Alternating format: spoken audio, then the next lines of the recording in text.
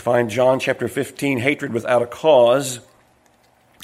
If the world hate you, you know that it hated me before it hated you. John 15:19. If you were of the world would love his own. But because you are not of this world, but I have chosen you out of the world, therefore the world hateth you. Remember the word that I said unto you, the servant is not greater than his Lord. If they have persecuted me, they will also persecute you. If they have kept my saying, they will keep yours also. But all these things will they do unto you for my name's sake, because they know not him that sent me.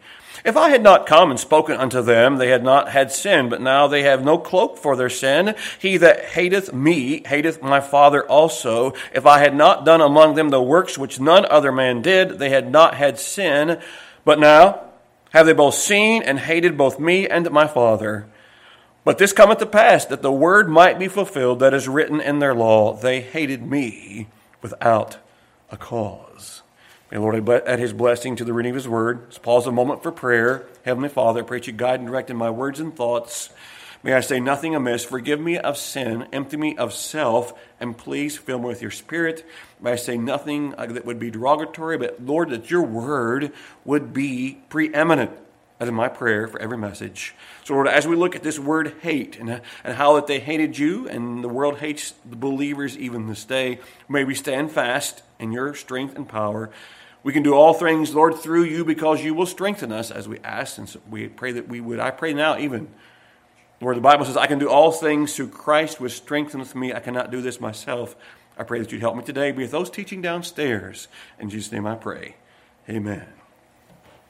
I really want to set the stage for these last words here, or the very first phrase. If the world hate you, it is a clause that means what it does, as it does, or since the world hates you. It's a conditional clause. The world is going to hate the believer. I was thinking this week how amazing that is. Why does it hate believers? Because it hated Jesus. What did Jesus do? He showed them their sin.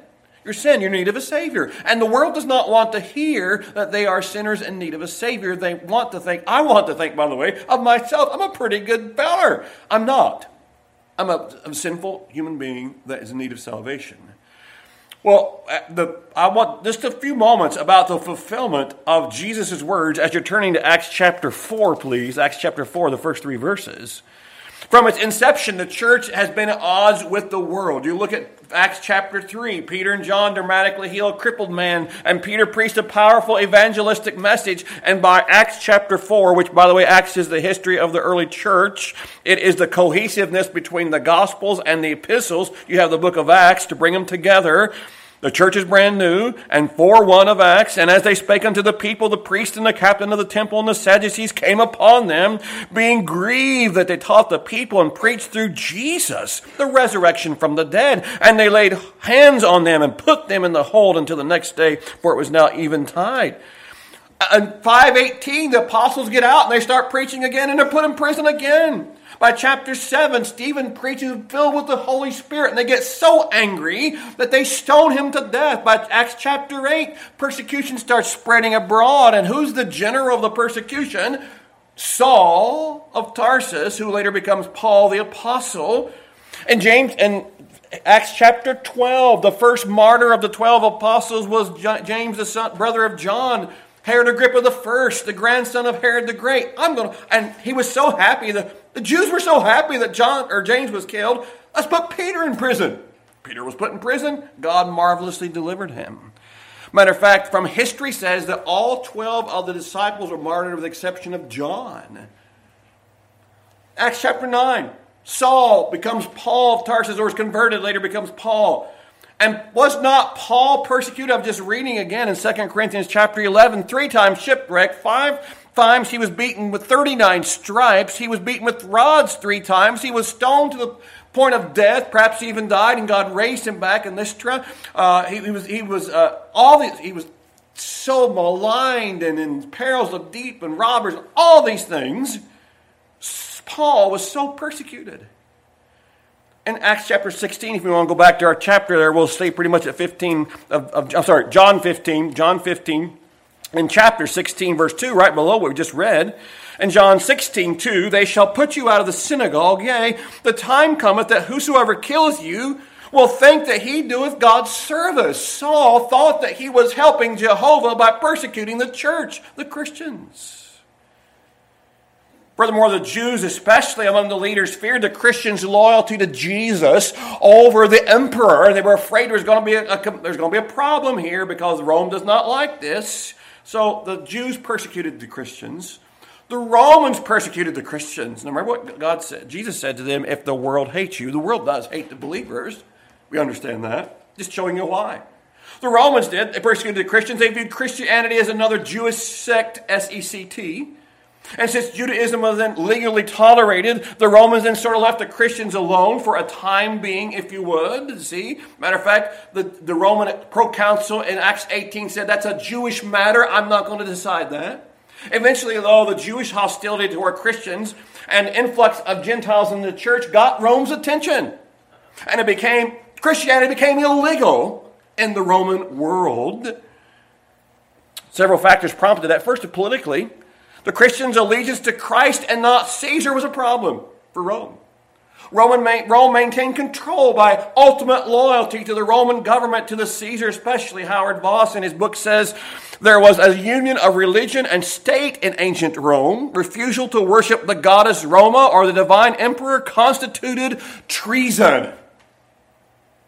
We have a country in the world today somewhat similar to that in the large North Korea. I don't know if you know anything about North Korea, but you cannot even desecrate a picture of the Kim Jong-un. You can't even desecrate that. You can't even have dust on the picture. Come and check the dust. It is as a nation, we somehow, and I was listening yesterday to a person, I won't even say where it was, but it was a complaint because this meal wasn't exactly like they wanted when it hit their palate, and they wanted something different. And can you take it back and make it something different out of it? I'm telling you, we're spoiled people. We are. We're spoiled people. We are. Church history, the Chinese even today, they meet in house churches. You say, how does that happen? It happens when a government goes totalitarian and they crush any objectors to it. And then and then those who are really serving the Lord they become more and more of an outcast, more and more of the extreme right. And then finally, eventually, they have to start going underground because the churches are no longer allowed to worship in freedom. There's many being saved in China, but there still is the house churches. But Christians refuse to do all the Roman hoops, if you would. If you refuse the Roman hoops politically, it was pretty much detrimental to your body condition. They also persecuted Christians for religious reasons because they wouldn't worship the emperor as a god. And the fact that they worshiped Jesus alone was problematic to Rome because you've got to worship the emperor. And there was social reasons. They wouldn't go to the Roman activities because you had to offer to idols. And so Christians were not doing that because they only served God. The purity of the life of the Christians really smacked in the face the Romans, who were they're more of a progressive people in that regard. Economic factors, political, religious, social, economic. Do you remember when in Acts chapter 16, when Paul cast the demon out of the girl? The people weren't happy because that was their source of income, and it caused a problem. When Demetrius in Acts chapter 19, and all the silver was not being done as it should have been, well, that's a problem. And it raised up, and for 2 hours, great is the goddess of Diana of the Ephesians. Can you imagine shouting for 2 hours straight? Great is the goddess Diana of the Ephesians. Pliny, who was the Roman governor of Bithynia, wrote a letter to the Emperor Trajan and said these words. He was lamenting that Christianity had caused the pagan temples to be deserted. And Christianity had caused the sales of sacrificial animals to plummet. In that superstitious age, people were attributed famine and plague and natural disasters to the Christians. They were forsaking the traditional gods. And so Tertullian, and tongue-in-cheek sarcastically wrote, the Christian apologist, Tertullian said, quoting, "If the Tiber reaches the walls, if the Nile does not rise to the fields, if the sky does not move, or the earth does move, if there is a famine, if there is a plague, the cry is at once, 'Christians to the lion!' Will all of them go to one lion? And that was the idea. Christians were the cause. Matter of fact, you remember the Nero was emperor, 64 AD. And a big fire started. Most people understand that Nero started the fire himself. But who did he attribute to? It was the Christians. And so the Christians would light his flower gardens. They would be crucified. They'd be impaled on a stake. And they would be set on fire at night to light his gardens. That was Nero's idea. They were despised. They were hated. By the way, we in America have enjoyed religious liberty. We have. And I'm so thankful for religious liberty. I pray it continues. Again, Pliny to a letter to the emperor, he said, these Christians are depraved and extravagant superstition. He said, the contagion of the superstition Christianity has spread not only in the cities, but in the villages and rural districts as well. All of it was doing that today. Wouldn't that be great? If Christianity was spreading like wildfire across America and across the world today. Tacitus, a Roman historian, dismissed the Christians as a set of men adhering to a novel and mischievous superstition. Again, the first official Roman persecution of Christians began with Nero, 64 AD. 3 decades later, Domitian, the emperor, also set up another persecution. That's when Paul was banished to Patmos. If the world, or since the world hate you, John 15:18. The first empire-wide was 250 AD when it was Docetus called the Christians and said everyone had to offer a sacrifice to the gods and to the emperor, and you must get proof. You must have a certificate that you did so to avoid being persecuted, to avoid being arrested, imprisoned, tortured, and executed. There was another one in 302 by Diocletian. He actually wanted to try to wipe out Christianity, period, burned all the Bibles. Can you imagine how much great Bible literature or copies of or great things that people took so long to copy out, the Jews took so long to copy out of scriptures that were burned by the hand of man, and yet the Bible survives. How do you explain the Bible? You explain it by God. God preserved his word for us even today. It was not until Constantine became the sole emperor in AD 324 that the Roman persecution finally ended. But then later on, during the Middle Ages, as you well know, the Roman Catholic Church took up the mantra that it's not going to be like the Roman Catholic Church. We're going to persecute the Christians. There was the Inquisition. There was, for example, the St. Bartholomew's Day massacre where 70,000 Huguenots were killed in France. There was the martyrdoms of one Roman church historian. A Roman church historian estimated that in church history, 70 million Christians have lost their lives in church history, or history while the church is going on. I can tell you today, I just read this past week or two, that 100,000 Christians per year are martyred for the cause of Christ today. In 2023, 100,000 per year. A hatred without a cause. So we have seen, when we go back to our text there in John chapter 15, when Jesus said, if the world hates you, you know that it hated me before it hated you. I'm telling you, the world hates the believer because the believer is on the side of Christ. And there is a hatred without a cause. Why do people today hate God? Now, as a Christian, it boggles my mind. Your one opportunity to have an eternity of joy and happiness and fulfillment and peace and service for the Lord. Your one opportunity, and folks today want to throw it aside. It's not that important. I'm telling you, it's life or death. The default position of every single human being born into the world today is eternal death apart from God. But that's why we have God's Word. He's offering, for God so loved the world that He gave His only begotten Son, that whosoever believeth in Him should not perish but have everlasting life. That's what this is about. How you today can have everlasting. I have everlasting. By the way, you have everlasting something right now. You're either going to have everlasting death that never ends, or you're going to have everlasting life. If you've trusted Christ as Savior, praise the Lord, you have everlasting life. So if you're jotting down notes, that was the introduction. I know what time it is. We're okay. Number one, and there's only 2 points even, the hatred of the world for his friends. And we see the reasons of their hate starting in 18. It's intolerance, and they're intolerant because they're different. 18 and 19. If the world hates you, you know that it hated me before it hated you. Remember, to the disciples, remember, it's the gathering, it's the 11 disciples and Jesus. If you were of the world would love his own, but because you are not of the world, but I have chosen you out of the world, therefore the world hateth you. It is clear as crystal. We just talked about how the love they should have for one another is the same love Jesus has for them and the Father has for Jesus. Now, because of that, you need to be ready, because the world does not like that at all.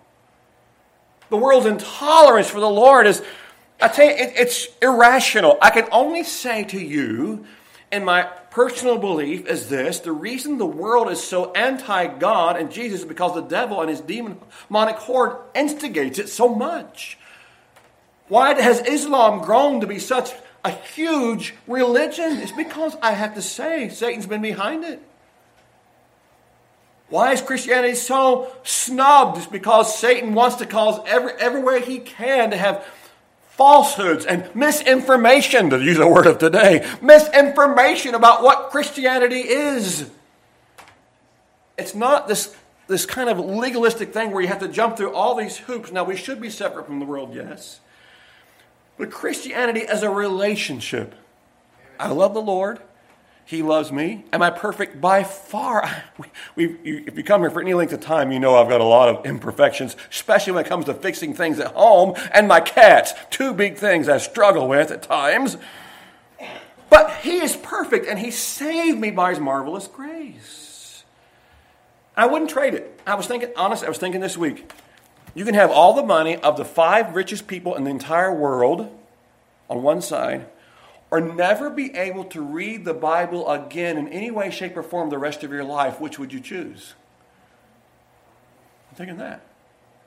It wasn't even like a long thought. I don't know what I'd do without this. It would be like, and I know you may not understand it, maybe because you've not gotten to the point where you love it or you read it as you might. Well, Pastor, sometimes the Bible, then you read it more. I just don't understand it. Well, then you read more of it. I just don't love it like I should. Then you read it more. The more you know about God, the more you love Him. I'm telling you, it works. But it's not that it's been tried and found wanting. It's been tried and found difficult and then not tried. That's a summarization of Tozer's quote, something like that. Or maybe that was C.S. Lewis. They're different. Now, this is if the world hates you, the beginning of 18. Conditional clause expresses a condition that is assumed to be true. We might think of it as, since the world hates you, or if the world hates you, and it does. My new cat will scratch me if I try to pet her when it's the wrong time, and she does, and she will. If she scratches me, and she will do that. That's the idea. Now, the conditional clause in 19, though, if ye were of the world, expresses a condition to be false. Ye are not of the world. Matter of fact, if you were of the world loveth its own. What it doesn't love is someone taking a firm stand for God. It doesn't love someone saying, that's wrong. I'm not going to lie. I'm not going to cheat. I'm not going to be fraudulent in my activities.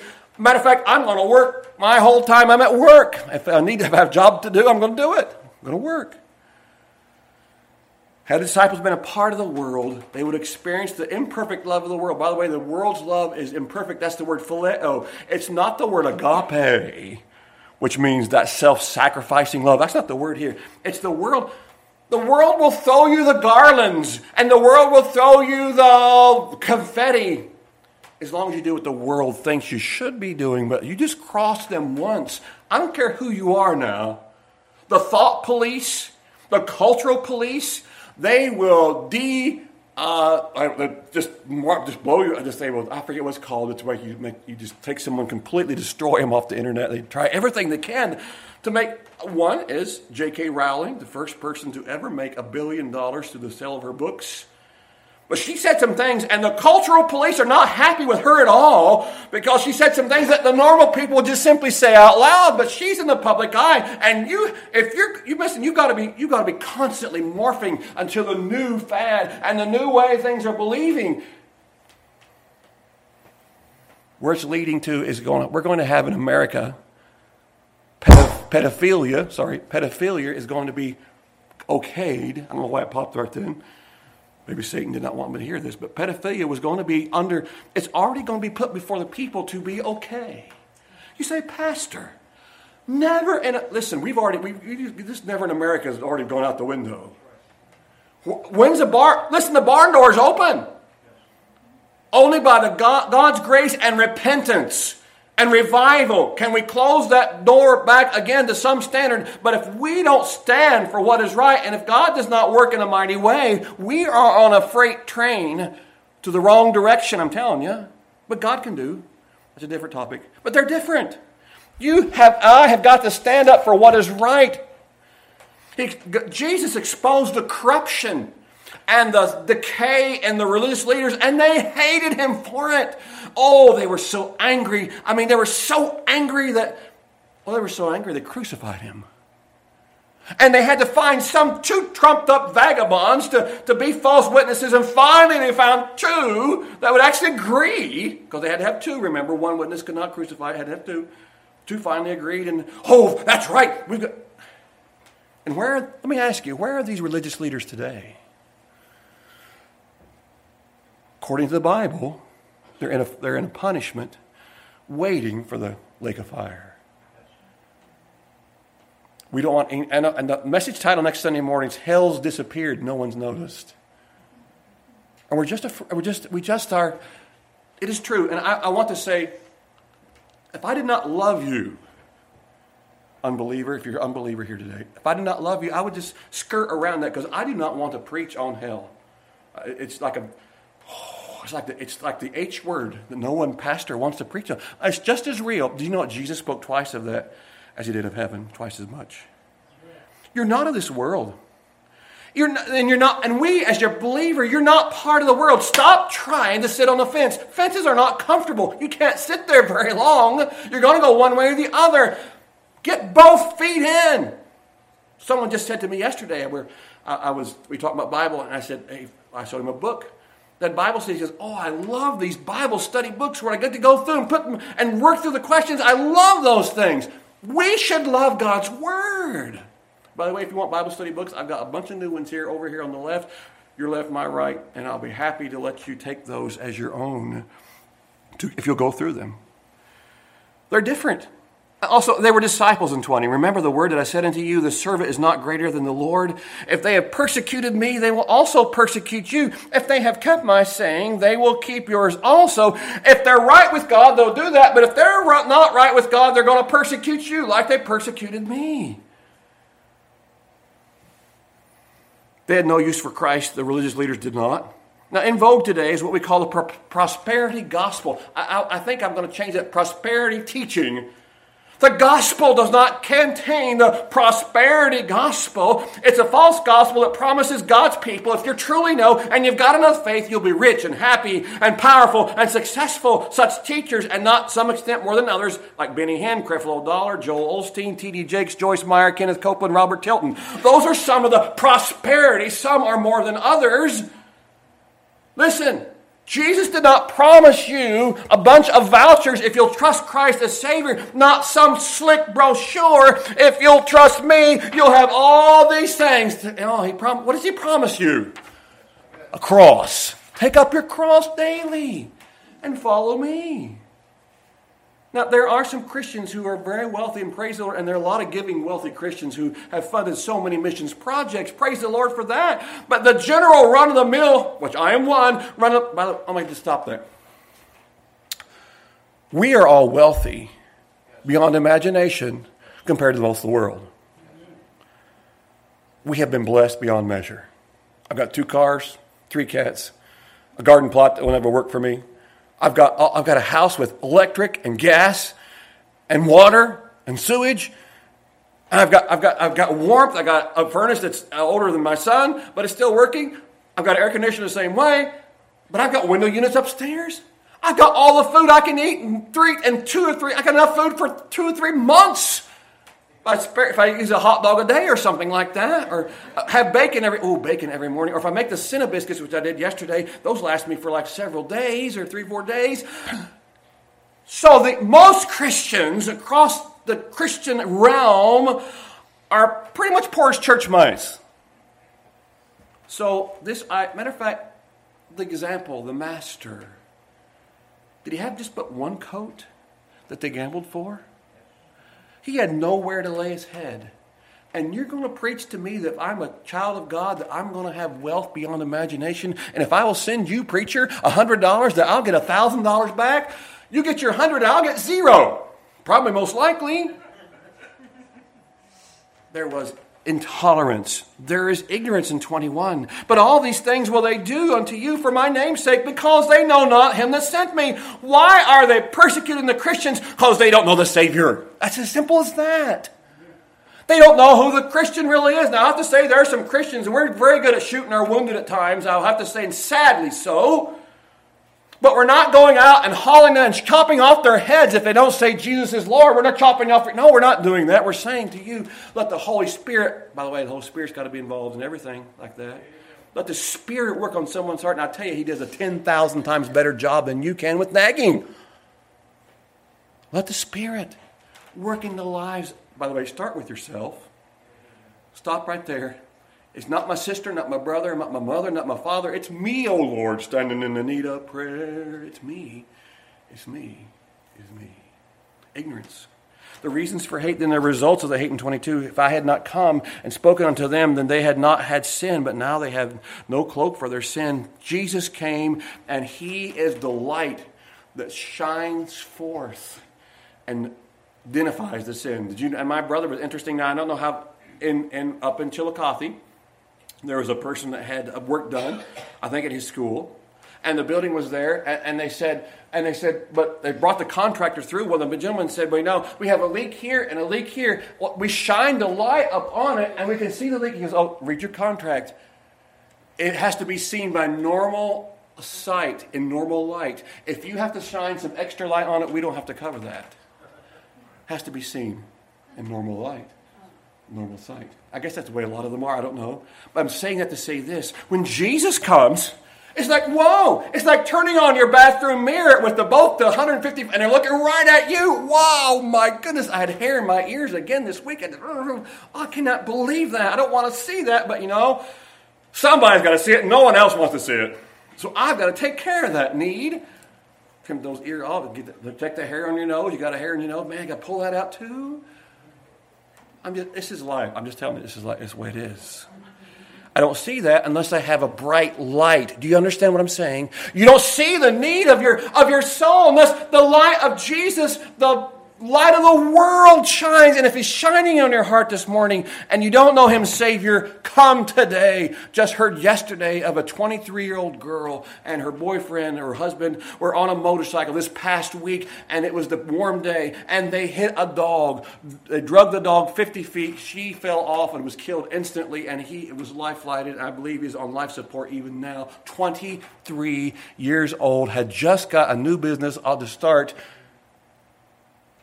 I am sure that young lady did not plan on going into eternity that day. But Pastor, that won't happen. Listen, there have been at least, I think, 4 or 5 people killed on the road I take to work in the last 4 weeks, going out 67. You need to be ready. If He's spoken to your heart today, respond. The hatred of the world for the Father in 23 and 24. If I had not done among them the words which none other man did, they had not had sin, but now they have both seen and hated me, both me and my Father. And 25, but this cometh to pass that the word might be fulfilled that is written in their law, they hated me without a cause. They hated me without a cause. The hatred was focused in 24, and it's foretold if you're keeping notes in 25. I'm reading from Psalm 39. Let not them that are mine enemies wrongfully rejoice over me, neither let them wink with the eye that hate me without a cause. I'm reading from Psalm 69:4. Let they that hate me without a cause. And that is it. If you're here and you're standing in opposition to the Savior, listen, you have no cause to do that. He gave you life, and He wants to give you everlasting life. But you must come to Him. It may not be, well, Pastor, I don't hate God, but perhaps you're indifferent or there's apathy on your part. Listen, He died that you might have life, and you will stand one day before Him to give an account of what you did with Jesus. If you do not know Him, would you come to receive Him? Nominal Christian, it is time for you. I need to know. I'm not trying to be difficult or trying to be pessimistic, but when it comes time to bury you, I want to know beyond shadow of a doubt that you name the name of Christ as your Savior, and there's no question about it. And I don't have to wonder. I don't have to work around ever saying that you were a child of God. When I do your funeral, I can say, listen, I know He made a public, clear testimony. Jesus is His Savior. And that makes, I'm telling you, it makes it so much easier. Still sad. But I can say, now we're here to remember someone who's better off today than ever were.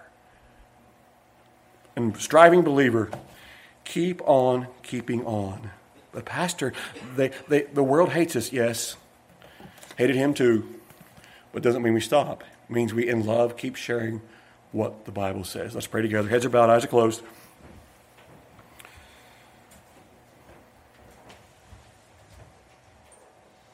Lord, I pray that you help us as we think about this message. Lord, I pray if there's a need this morning, if there's even 1, 2, 3, 4 who do not know Christ as Savior, perhaps they've been putting it off.